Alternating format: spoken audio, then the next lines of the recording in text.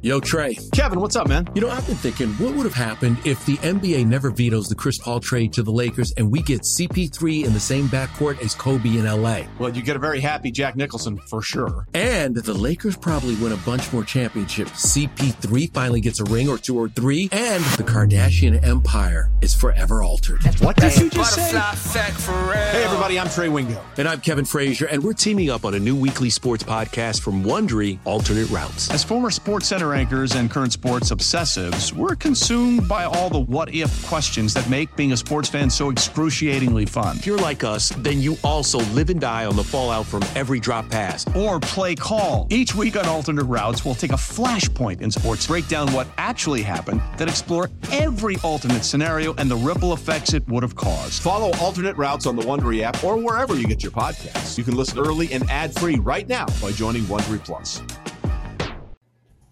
All right, Ohio State, Notre Dame, number 6 against number 9, and I think only the 8th time they've played all time, despite being within like a 4-hour drive of each other or something like that. 7:30 kick on NBC.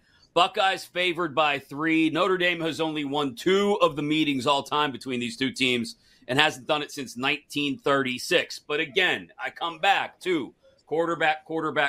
It's like location in real estate. Sam Hartman, who we talked about earlier, 73 years old, but you know what?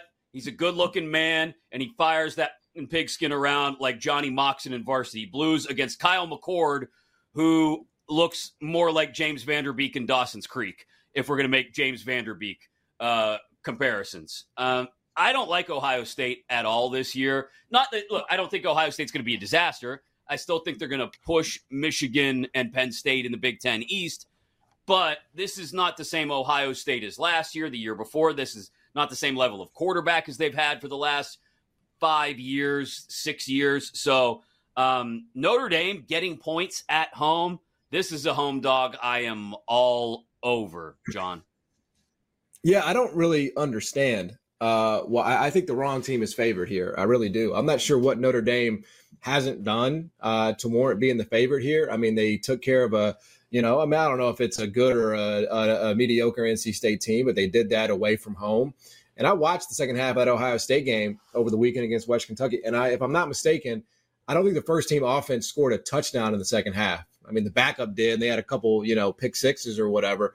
But that first team offense if we're talking about West Kentucky here, I have no interest in Ohio State in this game. I don't think Ohio State should be favored on the road here.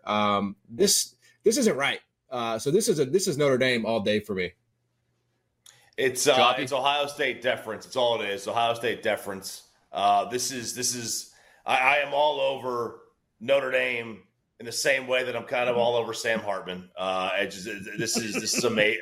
It's gonna be sexy Sam Zaddy all day long. Notre Dame's gonna win this game. I hate Notre Dame.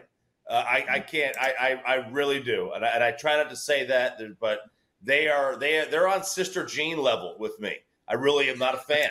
I'm anti Notre Dame, and listen, but I think they're going to win outright plus the 3. I'm stunned it hasn't moved. I really am. I thought everybody would be jumping on this. That is a line that pops to me. I'll take Notre Dame in the 3 points.